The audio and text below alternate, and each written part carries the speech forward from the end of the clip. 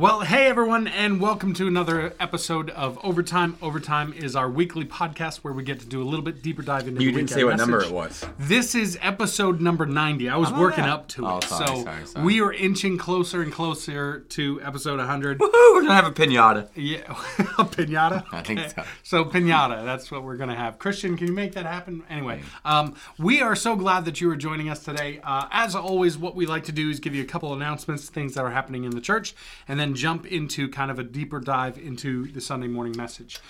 So the two announcements that I just want to let you know about real quick. Number one is that next Friday, I want to make sure I get the date right. I'm pretty sure it's the 23rd. It's That's correct. Opening of July Olympics. 23rd. We are going to be doing another Fourth Friday Flicks here at the church parking lot. We will be doing one showtime of the brand new movie Space Jam: New Legacy. Pretty excited for that. It comes out literally this Friday. So 1 week after it comes out, we'll be able to stream it to you live in the parking lot. We're pretty excited. Free. Completely free. So, and cheap concessions, just enough Yeah. to not cost the church money. Yeah, So, literally concessions are all $1. So come on out if you want to be part of that. That is a rain or shine event. So whether it's really nice weather, you can sit outside your car. You can kind of join us in the coned off area. Or if it's raining pretty hard, you can still view that from inside your car. We've got a radio transmitter and everything. So check that out. Again, that's July 23rd.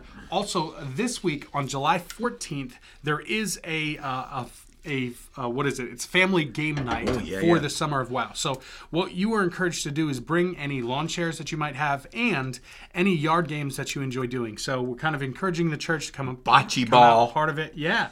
Croquet, if that's you. I don't know. I have croquet. Once. Do you? I have like an old antique set. Yeah, I've only played once, and I don't think I was any good at it, but it was a long time ago. So you do not have to have children necessarily to come out and be a part of this. Yeah, so Anybody, come on everybody. out, or if you've got adult children that are all grown and out of the house and you still want to be a part of it, come hang out. Come hang out. It'll be an awesome time, but that'll be Bring your own this food. Wednesday. Bring your own food. We're Yes. not serving you food. It's all Yes. picnic outside. So come hang out. Please do. Come meet some new folks. All those things. So that'll be Wednesday the 14th. I believe if it's, double check me on this, but I'm pretty sure that gates probably open at 6. Event starts at 6:30. At least that's what's been our cadence, but double check the information Gates? on the... We have gates? Yeah, well, that's what I say, Okay. but we don't have gates. It's Okay, yeah. Come anytime. Doors At open 6. at 6. Yeah. So people will start gathering then. And, Yeah. Summer of WOW on the website. It's where to find all that. So check that out, clcfamily.church. You can find all that information there. So that's kind of all the announcements that we have. At this point, we were at week 6 of the Better series, and this was a full year. Week 52 of Luke. Luke. We just wrapped So- up the Gospel of Luke. Really, really exciting. Well, we didn't wrap up the gospel. Oh, sorry. Yeah, we wrapped up the first year of the Gospel of Luke. Yeah, we We're have at least another year. A year and a half, I think, because I honestly haven't even sorted through how.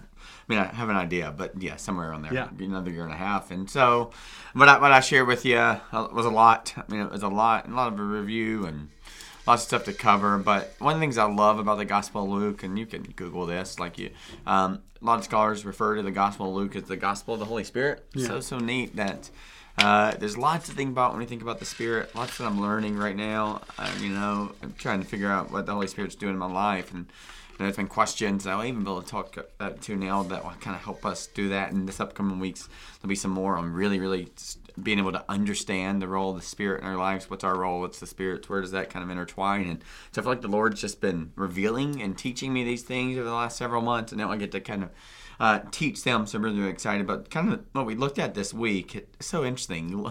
Luke quotes Jesus as saying some really strange stuff. He literally just basically told people the week before, the moments before, but the week before for us, he basically said, either you're for me or you're against me, bro. Yeah. It's either one or the other. There is no middle ground, meaning you can't do the hokey pokey thing with Jesus. You're in or you're out, and you got to decide which one. And if you haven't decided to be in, let me just tell you what you've decided to be out.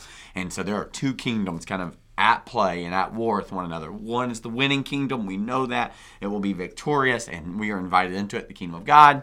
And so the whole Gospel of Luke is all about experiencing the kingdom of God here and now, because Jesus came to usher it in. And how do we get to experience Jesus now before we get to be with him in that eternal state? Well, he gives us his Spirit to do that, to live in, be guided by, be taught, be empowered by this Holy Spirit. And so we just kind of been learning all about what the Holy Spirit's doing in and through our lives. And so Jesus is finally, he's had been doing this for some time, but really having some very frank conversations with some very difficult people. Yeah. Like these are when you got to show back up to Sunday, going to be so helpful. And he really, really tackles religion. But what we see is Jesus is continually, when he interacts with people, he's comforting the afflicted. He's bringing comfort and peace to those who are afflicted. And he is afflicting the comfortable, and he is comfortable, not comfortable in the South. And so he's doing this. So he's having some really, really candid conversations, and he says some really weird stuff here where he goes, you're looking for some signs. You're only going to give one sign, and he says the sign of Jonah. And for us, that's probably really, really strange and hard to understand. And what does that mean? And so it requires us to go and cover a whole book of the Old Testament. And so what we learned about, and we'll talk about today, is this idea of typology, which is that there is a true and better version of what we've already seen in the past. And you'll get to realize this upcoming week that there's a true and better version of yourself, or that yourself points to a true and better version out there who is Jesus. And so we'll get to see that. And so what we got to see this week is there's a true and better Jonah, and kind of a glimpse of a true and better Solomon. Those are Old Testament characters that were real people and that religious people were very aware of. Very, very aware of.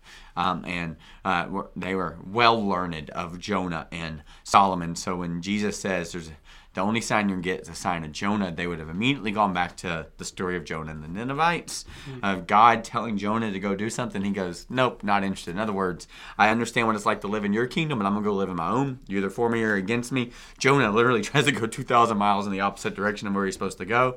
And as a result, he gets on a boat, and the weather started getting rough, and Jonah's like, it's supposed to be a 3-hour tour, and it was much longer and messier. That was a shout out to Gilligan's Island.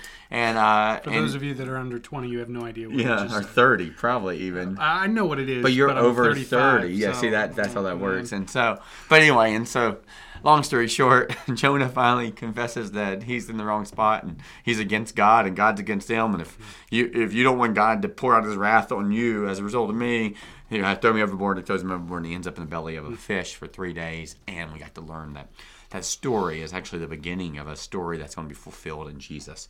That God is going to swallow up Jonah. He is going to come to this place of brokenness and repentance, and he's going to get spit out on the shores of Assyria. And he's going to go in. It says he literally spends 3 days walking through Nineveh. That's a pretty big town, right? 60 miles wide or 60 kilometers, one of the two, I don't recall offhand, and where he's going to show up. And he really only has one message. And the whole message is 40 days and Nineveh will be overthrown. You got 40 days because of your sin, and Nineveh will be overthrown. Didn't really get to cover too much of what that meant in the sermon. Can cover it today. And so what happens is these Ninevites, they repent, and God turns his face on them. Yeah. He gives them grace and mercy where they deserve hell and damnation.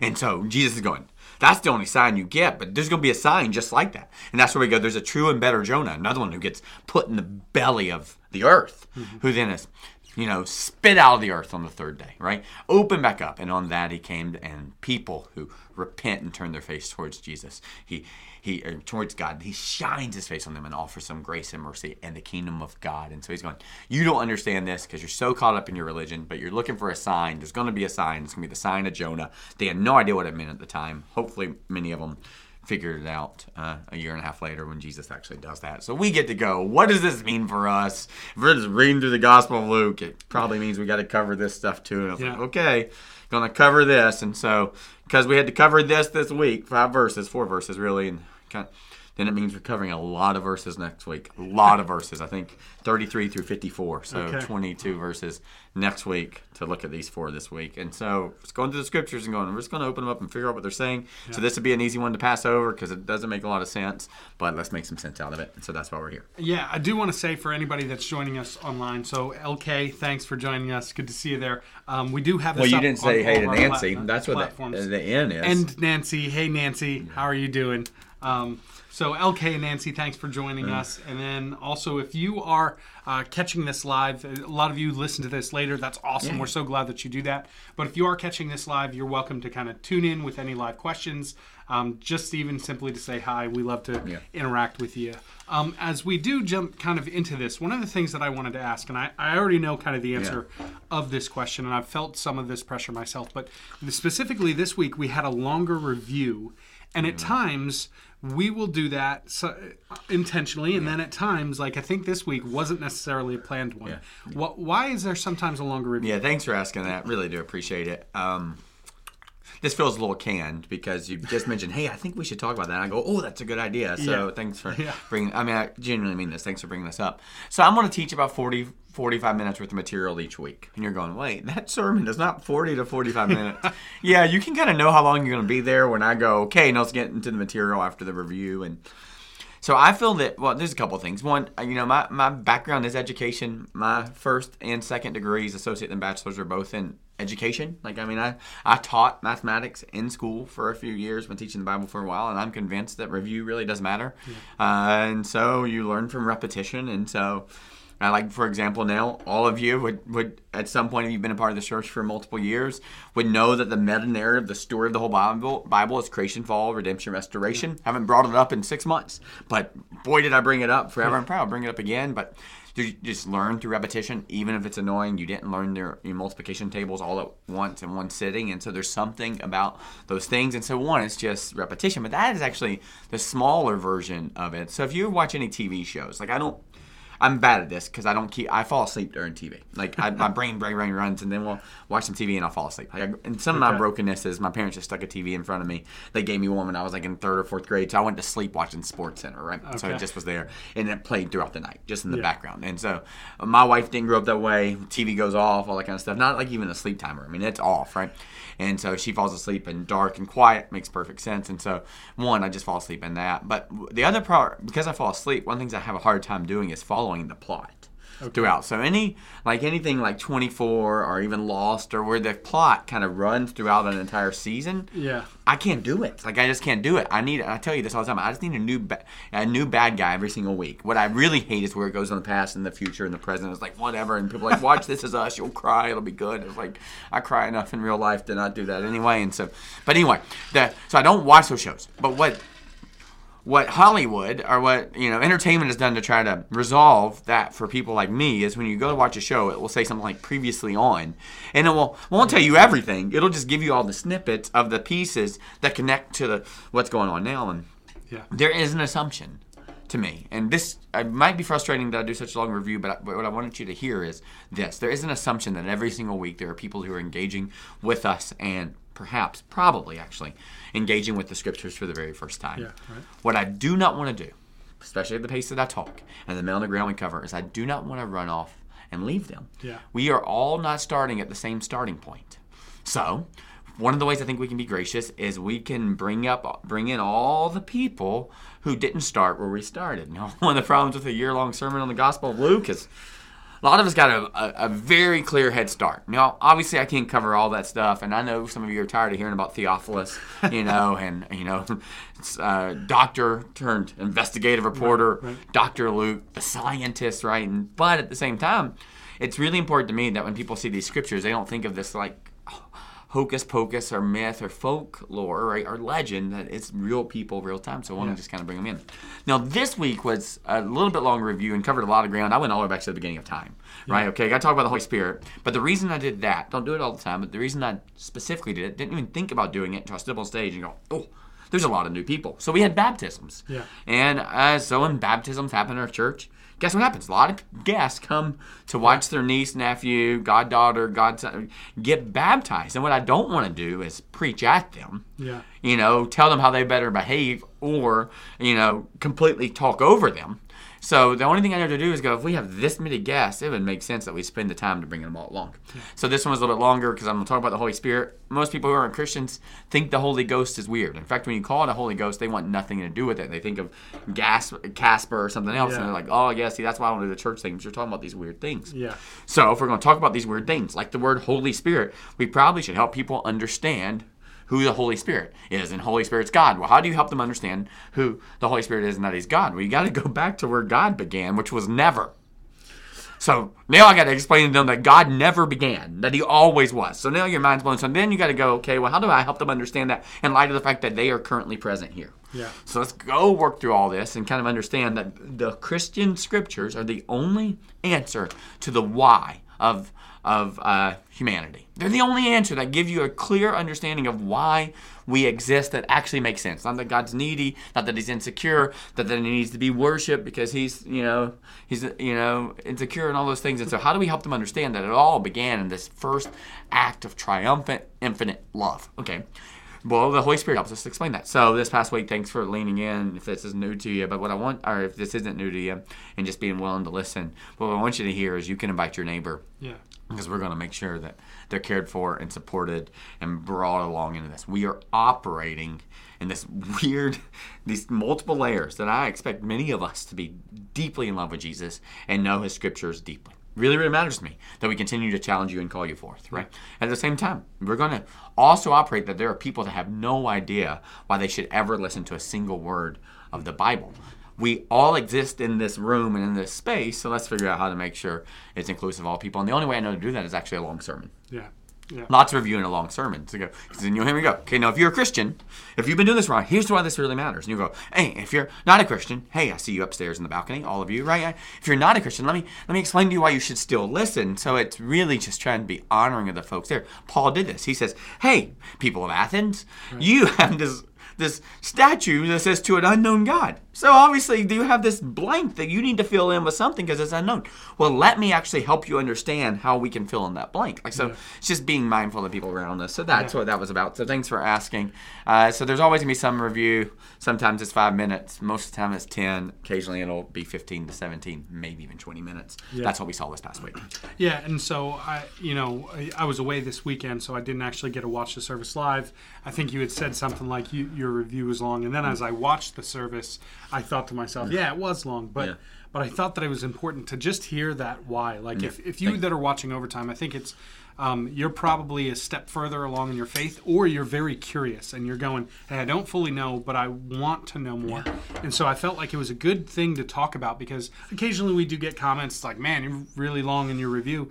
And I think that what I like is to be able to have the freedom to follow the Holy Spirit's guidance and going longer in review, because when I was communicating weekly, it was the same thing. Like I would see several faces in the crowd, and all of a sudden I feel like my entire beginning shifted because I'm going, man, I really want them to come along with us. So I appreciate you explaining that, and I hopefully you, as you're listening to this, you appreciate the understanding of why that review is there. So at best, if you're here all the time, you can think about it and think, man, I really can't bring my friends here, right?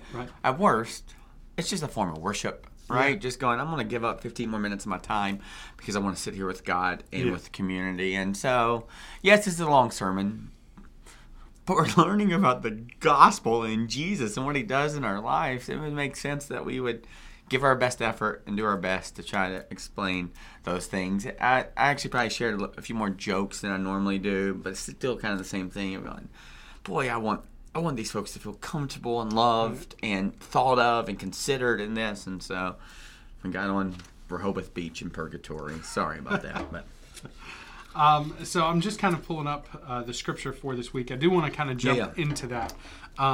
But yeah, so the kind of the big picture, the better two choices that you gave this week were either Jonah or Jesus. Which seems like an easy one. I'll take Jesus, but it's kind of like that Sunday school question. Like the answer is always Jesus. So like, what's brown and furry and collects nuts for the winter? The answer is still Jesus if it's Sunday school, right? Like so, Jesus is always the correct answer for Sunday school. But breaking that down, you started to talk about typology. Yeah. Is that something more that you wanted to talk about, or even just explain kind of that definition of what typology is? Yeah, so I'll talk about it a little bit more. And so there's this idea of true and better typology. I'm really, really thankful for it. Let me get my pen just in case I need it. I'm really, really thankful for the work Tim Keller's done on this. And so there's actually some cute little, typography. And I almost want to talk about typology. When I say typology, you think of typography. They're not the same. But I was like, stay focused. And then I was going to show you this video. It's 4 minutes long called True and Better, where literally, see, it's in my big bold notes. Okay. I just passed right over because I was like, I just took those 4 minutes in review. I don't know if that's necessary. The good news is you'll get to watch it as we set up this next week's sermon, so you'll get to see it. But really, Tim Keller's done a really good job of pointing towards all the things. Adam, then Cain and Abel, and then, Isaac, Abraham, Jacob, Joseph, all these different people, and all of them were pointing to a better answer. So it's kind of interesting because you just said the Sunday school answer is Jesus, but every bit of truth, every answer points to a better answer, right? That's what typology is. Like if you discover some truth, about anything. Like maybe truth is love is real, right?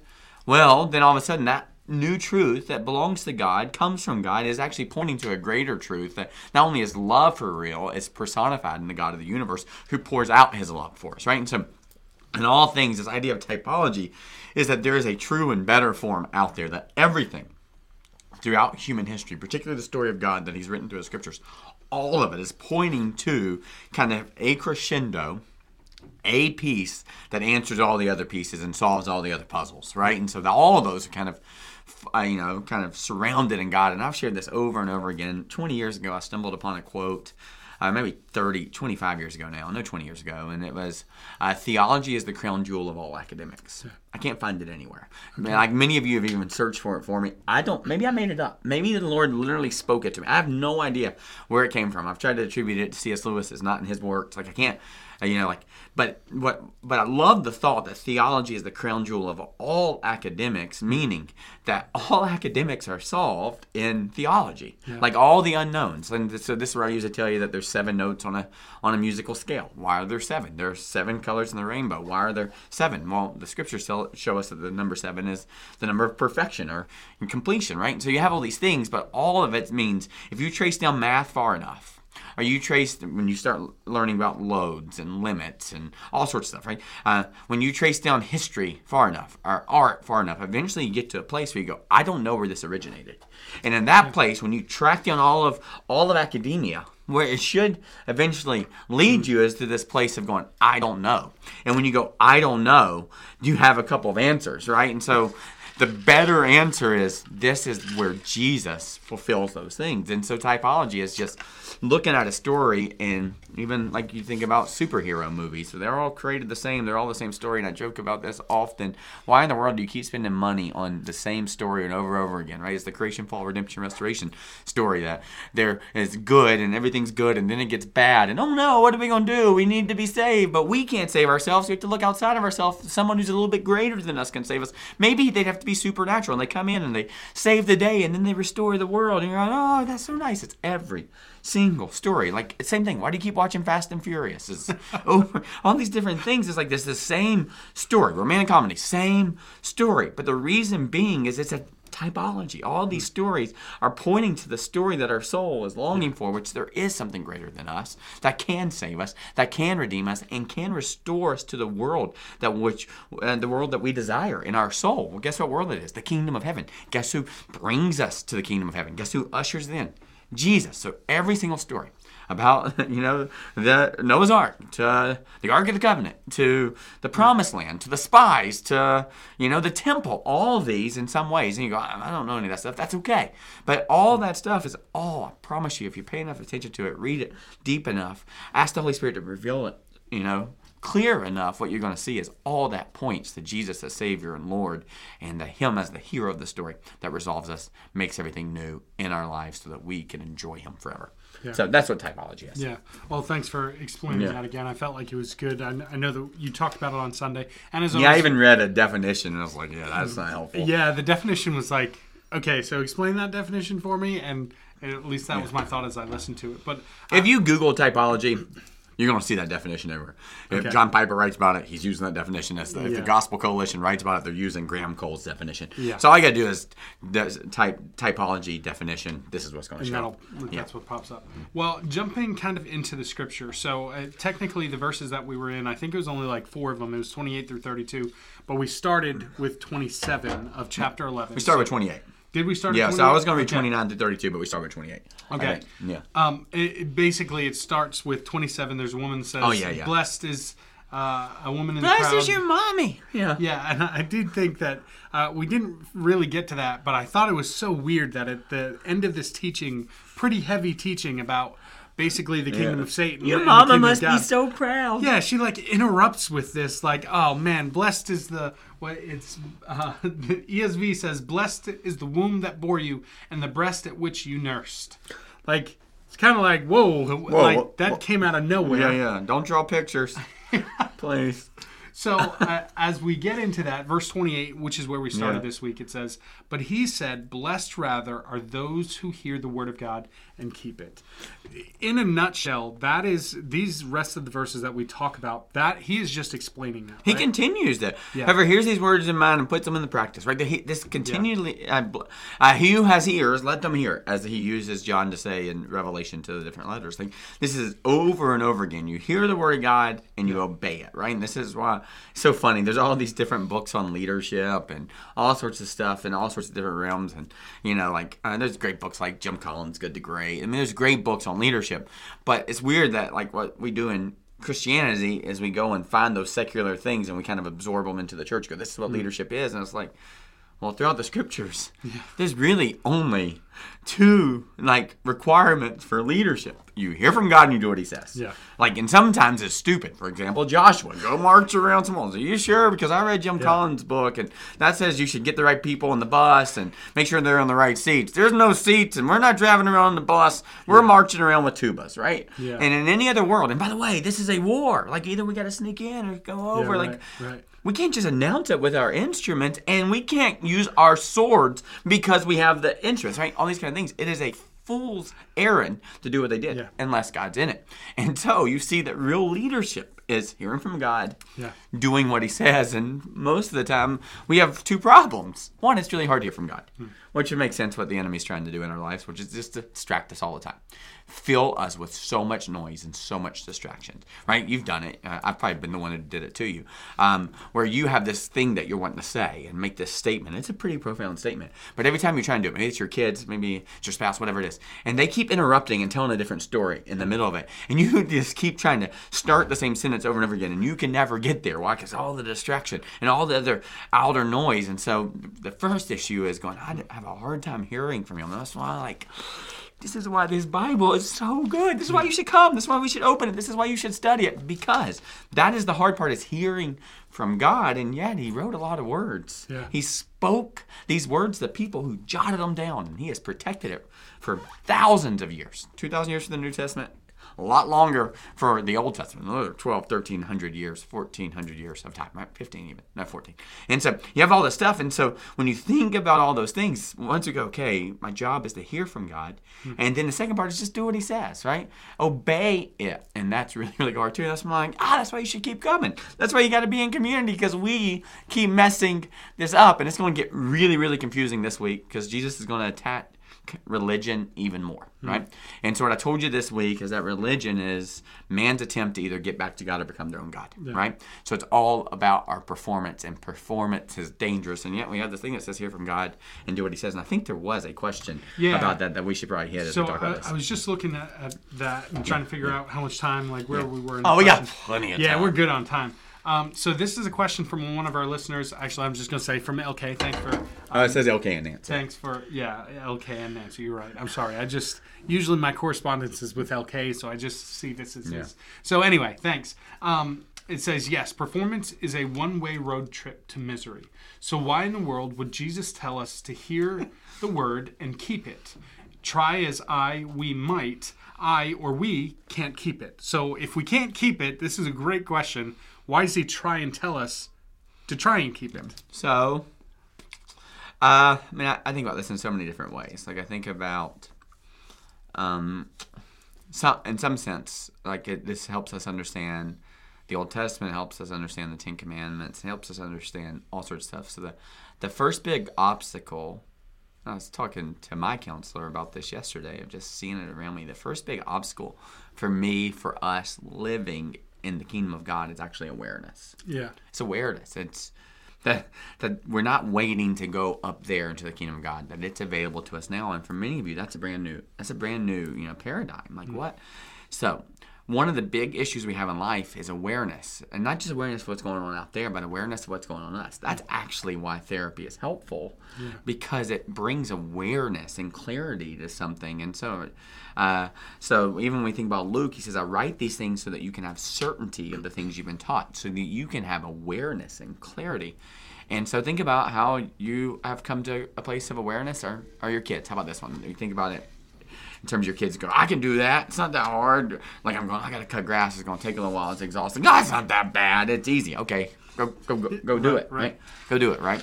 And within 10 minutes of them pushing my non-self-propelled lawnmower, it's like, okay, that's a lot harder than I thought. Aha. So okay, one, that awareness leads you to a place of more appreciation. Yeah. And two, that awareness leads you to a place of surrender. Yeah. Dad, I appreciate that you did this. Two, I can't do it. Will you help me? So let's think about it that way.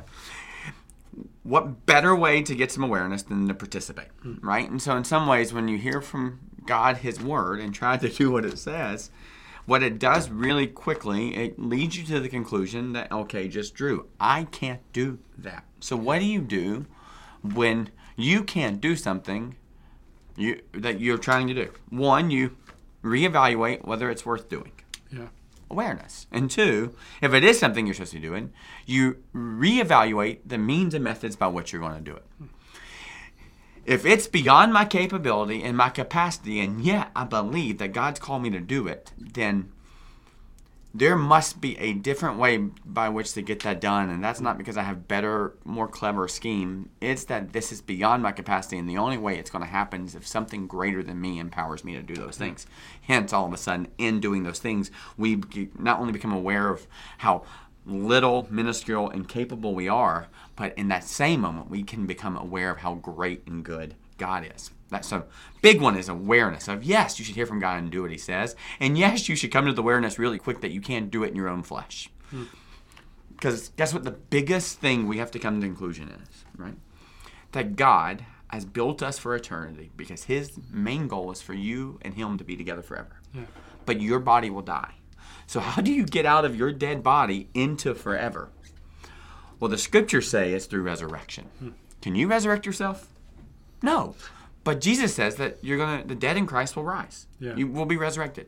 So how do we get there? The only way is through the same power that conquered the grave in Jesus, His Spirit. So now, here's an example of there's something that God's called us to that's beyond our capability. So either He's a liar, which He's not, or that the only way by which we can see and experience and live to the fullest of what God has for us is to be empowered by that which can underwrite this calling.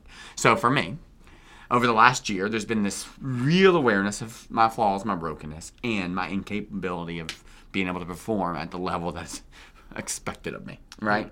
Sorry. I'm just not a super Christian. I'm not a superhero, and I can't be 12 places at 12 times. Right. So if that's not what you're calling me to, God, what is it you're calling me to? Oh, I can't even do that. Okay. Well, then the only solution to that is God must empower me to do it. So the reason we got to continue to hear from God and do what He says is every time you hear from God and try to do what He says, there creates this gap. Yeah. And in that gap, the one who can underwrite it and the only one who can is the Holy Spirit, and the Holy Spirit fills that gap with its power, with its guidance, with His truth, right? And so the reason we got to continue to hear from God and do what He says is because that is the way by which we get to live in the kingdom and experience God's real resurrection power. Remember, I even told you, even the story of creation, fall, redemption, restoration in superhero movies. Something's got to change, but it's beyond our capability. We got to look to someone who can. Okay, well, what Jesus tells us is that the Holy Spirit can and will bring the kingdom of heaven to earth. That Jesus did do that. And the way by which He designed it was through people. So it is this great, powerful God who fuels and empowers and indwells His people. So the reason we got to keep hearing from God and doing what He says is that's actually the only way we actually get to see the Spirit's work in our life. Right? Other thing I would just point out real quickly there is it's hard to move a parked car. It's actually really hard to even change directions on a parked car or guide it anywhere, right? You know this. The only way to move a vehicle is actually, like it's actually easier to get it going and then turn the steering wheel, right? And so there's something about the activity. So as you get in the activity, that all of a sudden it's the Holy Spirit that guides that activity to the place it needs to go. So faith is an action word. So it's impossible to please God without faith, and it's impossible to have faith and without hearing the word of Christ and it coming into us. And so faith is an action, and so you see it over and over again in the scriptures. You hear from God, you take the leap, and as you take the leap, it's beyond your capability, and then God fulfills it. That's why you know some people who take some gigantic leaps. Why? Because they have stretched and built these muscles of faith through the Holy Spirit. That's why many of us are still paralyzed, because we have calculated and come to the conclusion that this step is beyond my capability and I will fail. On my own, well, what a great opportunity for the Lord to show Himself off. Yeah. LK and Nancy said, good point. Had not thought of it that way. Also, Linda over on Facebook, she said she likes the long sermon, so keep those going. Come back this week. There'll be another one. Maybe. No, definitely. Possibly. I mean, I don't know. It depends on what your definition of long is. I do think it's interesting as you're talking, there's this idea of like weakness being our strength, right? Like when we recognize that we can't do it, we lean into someone. His power is made perfect in our weakness. Yeah. And it made me think as we were talking about, basically we hear God's voice, which can be a challenge, but then we do it. And even that, it just made me think, hearing and doing God's voice, even when it doesn't seem to make sense to us. Like I was thinking of Proverbs 3, 5, and 6. Trust in the Lord with all your heart, lean not on your own understanding, in all your ways acknowledge Him, and He'll direct your paths, right? Like it's easy to follow God when you understand or when you think you understand what He's doing. But when you don't, it gets a lot more challenging. Yeah. So I don't know. I was just thinking through those. So going back to the point I made on Sunday, which I think the point got lost because I got talking about Rehoboth and lifeguards and all those kind of things. But the idea of keeping, keeping means to be vigilant. Like it's actually a shepherding term to go. You're always looking for it and ready to pounce, right? And so let's actually view this differently than, okay, I got to read it and go do it. It's like in every single moment, you get the opportunity to practice God's word. Okay, God said this. Here's an opportunity to actually go pray for that person. Right now, like I actually can lay hands on this person and say, in the name of Jesus, be healed. What? No, there's no way I'm going to do that. I don't have that power. Yeah. But as you read through the scriptures, what you see, even when you see Peter and John at the gate, beautiful, and they go, silver and gold I don't have, but what I do have, I'll give you. That is them keeping the word. Yeah. Right? That is them responding in the here and now to the word. And so we get so caught up in the calculations. We've got to calculate, we've got to plan our day. No. If you think about it for a shepherd, it wasn't like, okay, I'm going to open this gate and that wolf's going to come and then I'm going to get it. It's just literally, it's just responding to what's right in front of it. So when we think about it, it's less about calculating and premeditating the moves and more about responding to what's right in front of us. Like that next time you interact with your grandchild, you can speak life or death into that. Next time you interact with your spouse, like you can speak life into that. And so you can go, God says the power of life and death is in the tongue. I'm going to believe that's true. And so in this next moment, I'm going to hear God's word. I've heard it, and now I'm going to keep it in these interactions. So it's more about being fully present in the moment and responding than it is about trying to plan it ahead of time. Yeah, that's good. Well, continuing on to verse 29, it says this, and this is where we're getting into, really, I feel like the explanation of what he just said, and it continued going on to a deeper level. It says, when the crowds were increasing, he began to say, and I'd love to hear the crowd. So we know that he's talking to a specific group of people, but if you've got more thoughts on that. It says, this generation is an evil generation. It's a pretty great, reeling in sentence, right? He's real seeker sensitive. Don't put a cross in the church. Right.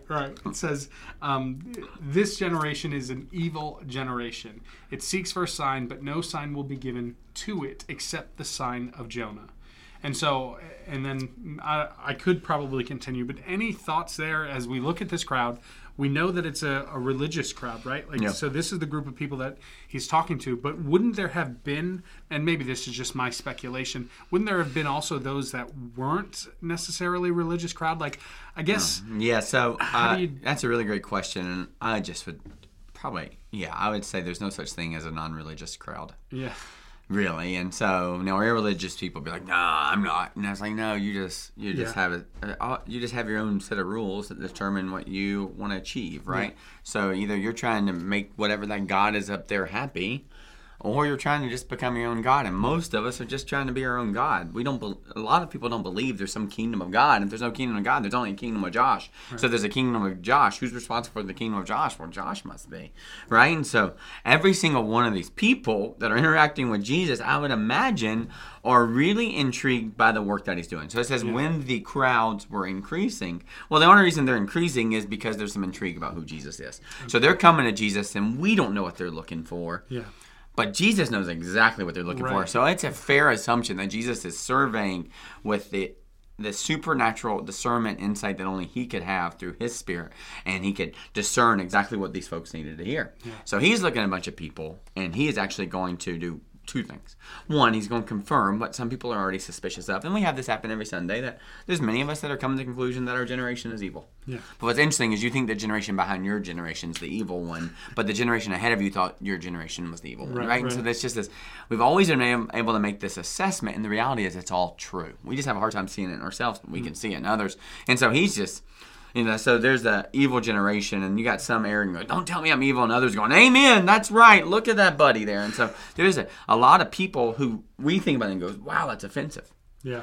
That's not offensive to religious people, yeah. Right? So religious people, like think about it even in terms of gender identity or sexuality. For some people, they go, yeah, you preach what I'm saying, right? That's right? Yeah. They don't see inwardly in their own sin and their own brokenness. They can just see everybody else's. Yeah. So that first hook, what we think is like, right? Yeah. For them, I think it probably like peps them up a little bit, going, oh, yeah, you're right. This is an evil generation. And so now they're going, okay, lean in. He's telling them to turn or burn. Yeah. So when he gets to this point and goes the sign of Jonah, they're still going, yep, that's the Ninevites. Yeah, yep, okay. That's the Ninevites. Okay. They're the bad ones. And so they're still getting sucked into this a little bit. I'm not so certain that they're offended yet. Okay. Now, they're going to get offended towards by the end of this passage. And I wish I could have spent more time on this, because this is really intriguing, because they are leaning in going, this is the kind of guy we're looking for to clean up my son-in-law. Right? Yeah, right. And so that's where I think this is. So, yeah, he's not pulling any punches. They're just not aware that he's swinging at them yet. Yeah. So, continuing on with that. And LK also said, at Matthew 12:38, we are told it was some of the scribes and Pharisees that asked for a sign. So thank you for that, LK. Yeah, so that's really helpful there. They're going to say the scribes and Pharisees. Remember, scribes are the teachers, Pharisees are the ones. And we'll get well into that this upcoming week. So we'll go back to that point towards some of those things that they're looking for. So there are people that have come up to him, and so they are already taken offense. But there is a crowd of people who's now watching this, trying to figure out what's going on there. And Linda's pretty excited. She's saying yay, and then the same power that raised Jesus from the dead lives in us. Amen. So excited to have everybody that is joining us live. It's fun to interact with you, so thank you so much for that. But let's continue. So for verse 30, so that's an interesting thought. So they're not offended yet. Some of them probably are, some of them aren't. They're maybe puffed up. Yeah, and so Jesus continues working his way towards the offense, right? It says, as for Jonah became a sign to the people of Nineveh, so will the Son of Man be to this generation. And so then he kind of changes gears, talking about the Queen of Sheba. So now we're going to see the typology. Okay, you got Jonah. Now he's referring to the Son of Man. He's talking about himself. That's his favorite descriptor of himself. Son of Man is going to refer to his humanity. Yeah. Right? Son of God, his divinity. Jesus typically refers to himself as in his humanity, meaning he is present with them. So he's going, Son of Man. Yeah. And he's talking about himself there. So he's going, the Son of Man is going to be to this generation. So the Ninevites, they were evil. Jonah was the one. Yeah. Now, you got this generation, they're evil, as he just said, and I'm the one. Yeah. Right? So they're going, okay, what does this mean? Not really sure. What is that? Yeah, so they're probably still going, I think I know where he's going. But, and then he can. But you got to think about this. When they're trying to figure it out, and they're going, wait, but he said sign. Yeah. That would have always indicated a miraculous. So the sign is that Jonah didn't die in the well. What? Yeah. This is a different thing. That Jonah was eaten by a fish, and then lived to tell about it. Yeah. That is.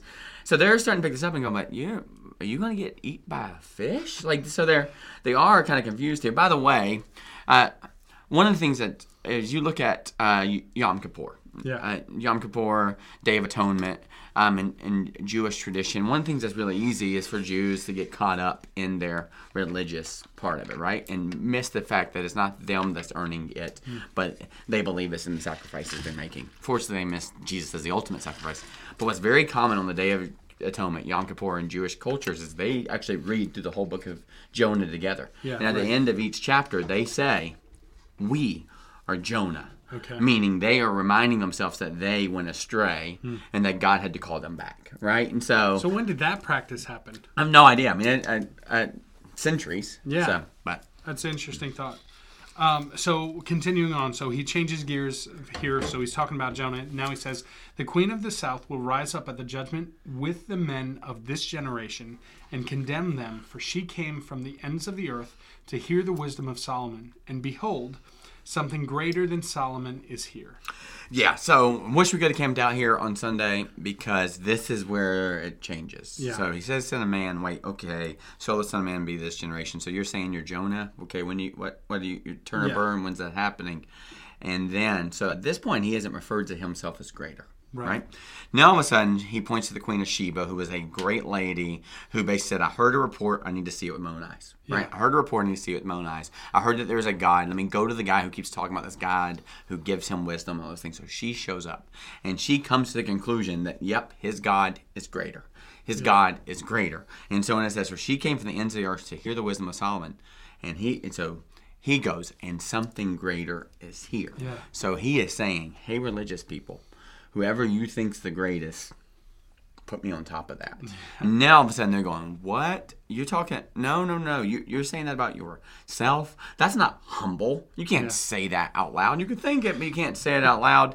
And so then all of a sudden, so now you got that. So now they're, I imagine, are really, really paying attention. Okay, so you got Jonah, you got Solomon. He's now saying, I'm greater than Jonah and Solomon. And there's a sign, but the sign's actually going to be me. We know that to be the resurrection from the tomb. But then the last verse kind of is the one that finally is the knockout punch. Yeah, so 32 then says, the men of Nineveh will rise up at the judgment with this generation and condemn it. For they repented at the preaching of Jonah, and behold, something greater than Jonah is here.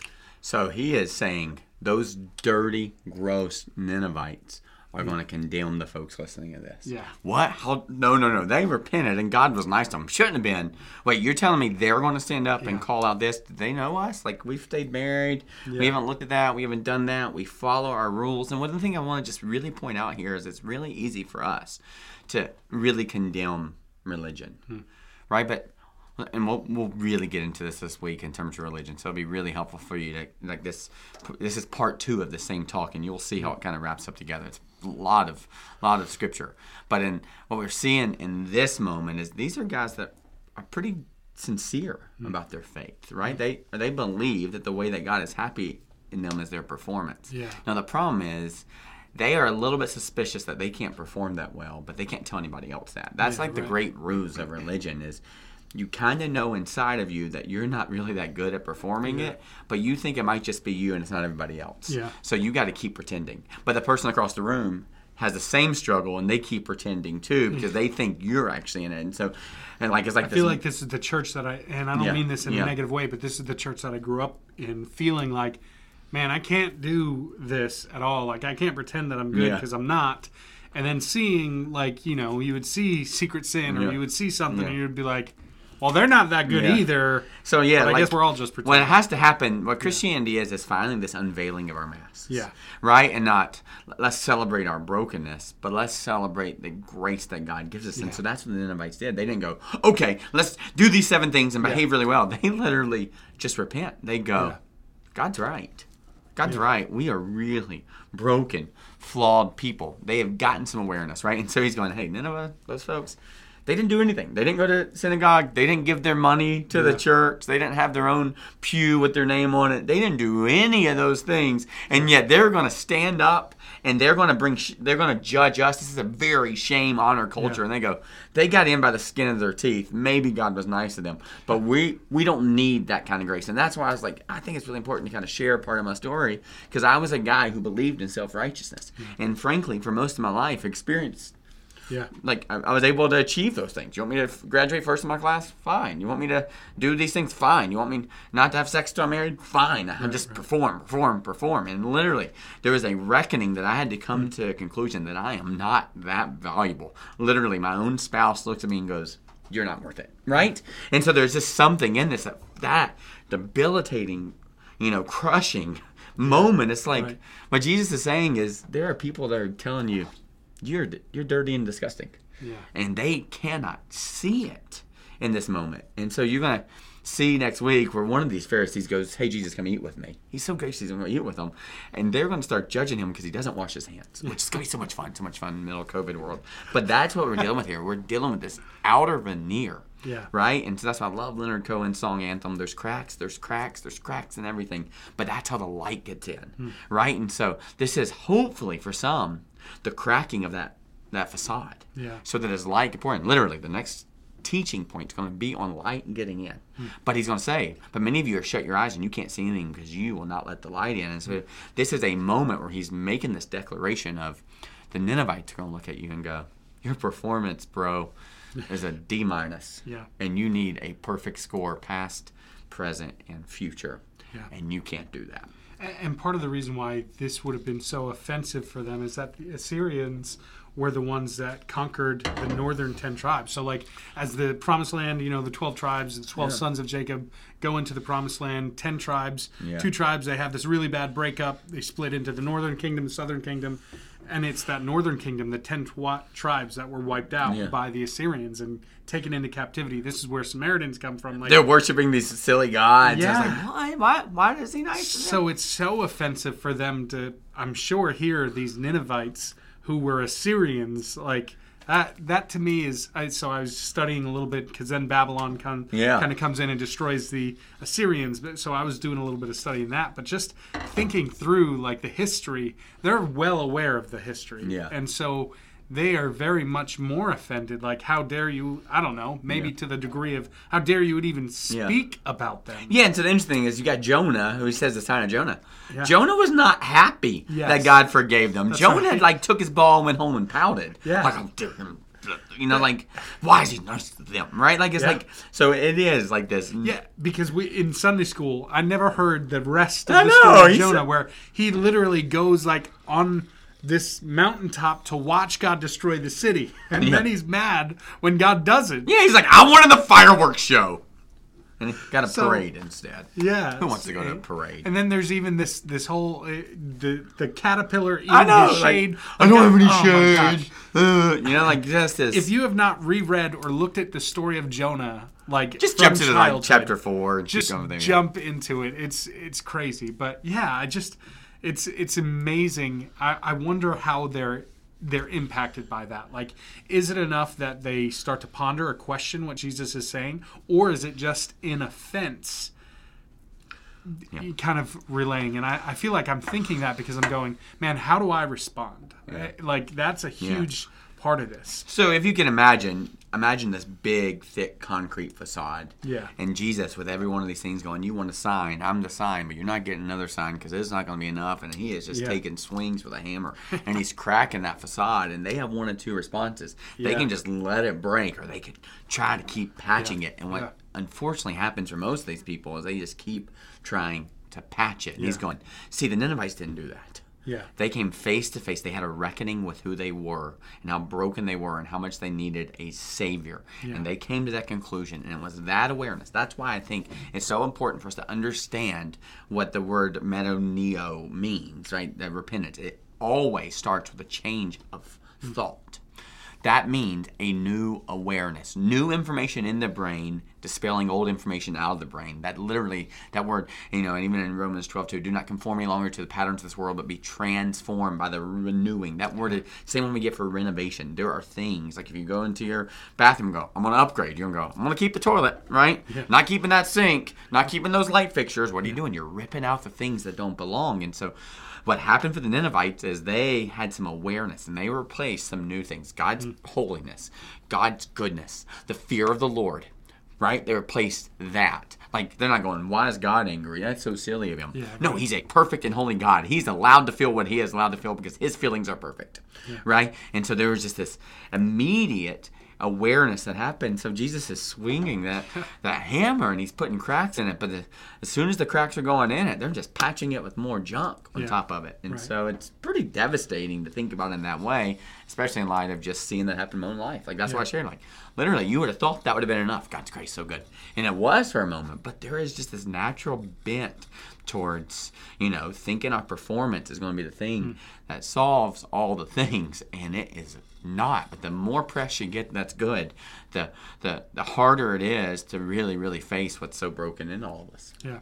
I don't know if this is a question. I feel like on some level it might be obvious. So I don't know if this is a question that's worth asking or not. But so if we're looking at our own lives, how do we determine whether or not we are hardening our hearts to God, or if we are open and hearing what he has to say? How do we distinguish the difference? Yeah, so there's lots to think about this, but the first thing that when you said that about hard time, immediately, like in my brain, I would say Holy Spirit did it. Hebrews 3:13 says, encourage one another daily as long as the day, so that no one becomes hardened by sin's deceitfulness. So the question is, how do we know if we're hardened our heart? Well, it's pretty simple. How much are you isolating yourself? Right? Like, if you're not in community where you're regularly confessing sin, acknowledging brokenness, inviting in vulnerability people to be a part of that solution. So it literally says the way by which you keep your heart from getting hardened. Hebrews 3:13, right? Encourage one another daily as long as it's today, meaning that is a regular practice, so that no one becomes hardened by sin's deceitfulness. That where no one seems to imply that both the one doing the encouraging and the one receiving the encouraging, both are being proactive in keeping that hardening from happening. Yeah. So, are you speaking encouragement into people, helping them see God as the greatest gift? Are you allowing people to speak into all areas of your life? And the reason that didn't happen for most of us is most people don't even know all the areas of our life. So is confession a regular part of this? Right? If you confess your mouth, believe in your heart, that's how we receive forgiveness from God. But in James, it says, confess your sins one to another that you might find healing. Yeah. So there's something in this. So I would say, if there are parts of your life that are really, really broken, that you're not inviting other people in to know about and walk alongside you as you try to please the Lord, not because he's going to punish you because you're bad. That's already going to happen if you don't have Jesus covering you. He's going to cover you, but if you've invited him in to cover you, there is covering, but there is still a better life. Remember, it says, blessed are those who hear the word of God and keep it, meaning you are missing out on blessing and happiness if you're not doing that. So you're actually hurting yourself by hiding those things in it. So this hardened heart, Satan's really pleased by, and so really an easy thing about is that is there sin in your life in the last 3 days that you have not confessed to God and then invited a friend in to be a part of it? No, you go, well, I don't have any friends I trust that way. Boy, do I know that feeling. Yeah. And I would say, just because you've had some bad experiences here doesn't mean you shouldn't find new friends, right? I explain this way. Just because you've had a bad haircut doesn't mean you don't get your haircut again. I mean, I haven't, but but you go and find a different one. So I just say, that's what the church is for. Encourage one another daily. So if you're going, I really would love to have some community. I'd love to be that vulnerable with some people. I wouldn't love to be that vulnerable with my spouse. I just don't feel safe. Okay, well, let us help you with those things. We got to bring each other into each other's life. That's why through the month of August, you're going to hear all about community groups, the need for more leaders to create space for people to be really vulnerable with one another. Remember, vulnerability, transparency, those are two different things. Transparent just means you're exposing yourself, which is never a good thing for the most part. Just see all of me, whatever that is. Vulnerability is actually opening yourself up and inviting others in to be a part of the solution with the work of the Holy Spirit. Confess your sins one another that you might find healing, the power of a righteous person. Right? That's in James. And so, anyway, I think probably that hardened piece depends on how you do it. And this is why I tell you over and over again. The evidence and the research is showing that the opposite of addiction is not sobriety. The opposite of addiction is connection. Yeah. So. Yeah. I feel like the last two thoughts that I had were, one, just kind of repeating. I loved your big idea. You said this toward the end. You said God's ability to clean things up is infinitely better than our ability to mess things up. And you said that was somebody else's statement. Okay, was that Max Lucado? I saw some of that. I don't know if that's all connected. I have no idea. I just saw it. I was reading something, and so I just have these buckets of notes on my computer. And so whenever I'm working on 3, 4, 5, 6 different sermons, I'm going, that's really good thought. Let me drop that in there. And so that just was in the bucket. I forgot to attribute it to someone there. Probably could have Googled it. The last thing that you had said was just this idea of redemptive potential. I mean, you might have even said this in the only in the benediction. Yeah. So I didn't know if there was anything there that you wanted to talk about. Redemptive potential. It's not the way things are maybe right now, but the way that things could be as God gets in there and redeems our lives. So you can imagine this for the Ninevites. Something changed for them. They trembled at fear with God, but also received his grace and mercy at the same time. Something changed. And those are real people. Yeah. And after Jonah made that statement, he didn't say, keep worshiping the fish god. Yeah, right. Right? There are things that have to change in life. But when you think about that message, even though Jonah was sad by it, God wasn't. And we're talking about generations of people. Hear me. You probably have interacted with someone who comes from that line of people that literally would not exist. You might be married to someone who comes from the line of Ninevites. We have no idea. And so there is something beautiful about that proclamation and their repentance in it. And so where it gets weird for us is we talk about God being loving and gracious. Yes, he is. And that's why I keep telling you, Jesus is not your homeboy. He is gracious and loving, and he is a great big brother. Right? But his grace and truth is, I'm not going to condemn you, but go and sin no more. And there is an actual response to this awareness. You hear from God, and then you do what he says. That means repent. That means all those different things. And so one of the gray areas in this grace-filled pendulum, this, we go back and forth between grace and holiness. The last 50 years has been more and more about grace, more and more about grace, more and more about grace. We've parented our kids with their feelings, more and more about chase your heart, follow your heart, trust your heart. And it's going, nope, God's pretty clear. He uses Jeremiah to say it out loud to people that your heart's wicked and deceitful. And so there is this tension we have to manage of this is how I am as a result of the fall and brokenness in my life, but this is not God's best for me. So even as we wrestle with God made me this way, and I'm not talking about you immediately go to sexuality and gender identity, and those are some places to go, but your propensity to anger, right? Like your propensity to victimhood or manipulation or narcissism, right?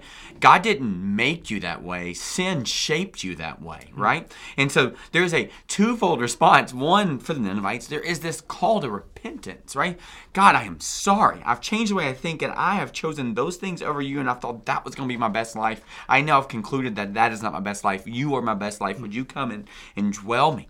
Because how Jesus sees you is as God sees you, is what Jesus did for you and how he actually wired you. Is he didn't wire you to be manipulated and controlled by sin in a broken and flawed world.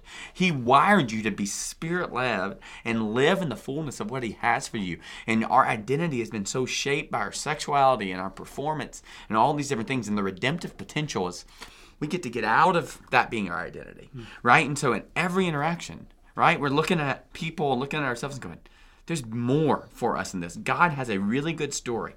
For the Ninevites, he had a really good story. You're not going to believe it. This random dude, he got spit out of a fish. He came and told us this. And we put on sackcloths, and we were so repentant. And God blessed us. And we walked in the joy and the favor. And you look, that's my grandkid. See that? That's like my daughter was pregnant with him when that happened. Like these kind of things. And there's this glorious other side of what it looks like to hear. Blessed are those who hear the word and keep it. But that is what redemptive potential does. It means there is an everything we interact with, every person we interact with, God paid the price for them. He bought them. And if he bought them and they can receive that payment, they get bought back. And if they surrender all themselves, so we surrender all ourselves to that, then there's so much potential in that. So we got to start seeing our world through the lens of redemptive potential. Not that God made us this way, not that, that's just how it's going to be. We're unique butterflies. No, the God of the universe has much better for each of us. And the best way to live it out is through hearing his word and actually obeying it. Not because God wants you to have a miserable life. Not because he doesn't want you to have love. It's because he has wired you and designed you for the fullness of life. But if anything takes the place of his identity in you, Christ in you, hope of glory, then you'll never, ever experience it. So we want to call God's best out, first for our own lives, and then start presenting that and celebrating it as this is who I was. This is now who I am as a result of God redeeming me. And now that's a part of my story. Like I used to think that divorce was my scarlet letter. Yeah. It's a part of my story, but it has nothing to do with who I am, right? Because there's so much redemptive potential that God was at work doing. So. LK did say, yes, it was Max, and then he said, maybe. So that is pretty much the time that we it was Tullian. Now. I'm sorry. It was Billy Graham's grandson that I think actually said it. Maybe Max wrote it after. I quoted him. Yep. Sorry, I did see that. Tullian, or however you say his last name. Anyway. Okay. Well, that is pretty much the time that we have. Really hope that you are challenged and encouraged. I do want to say a special shout out to everybody that interacted with us live. So LK and Nancy, thanks for joining us. I think I saw Catherine Crossan as well as Linda. Thank you guys for being a part of it. Always love the interaction there. And for those of you that have submitted questions before in the past, we love when we get those as well. So you can email us overtime@clcfamily.church. Or just kind of jump online. You can text us 610-869-2140. But that is it for episode number 90. We hope you have a blessed week, and we hope to see you this Sunday for continuation. See ya.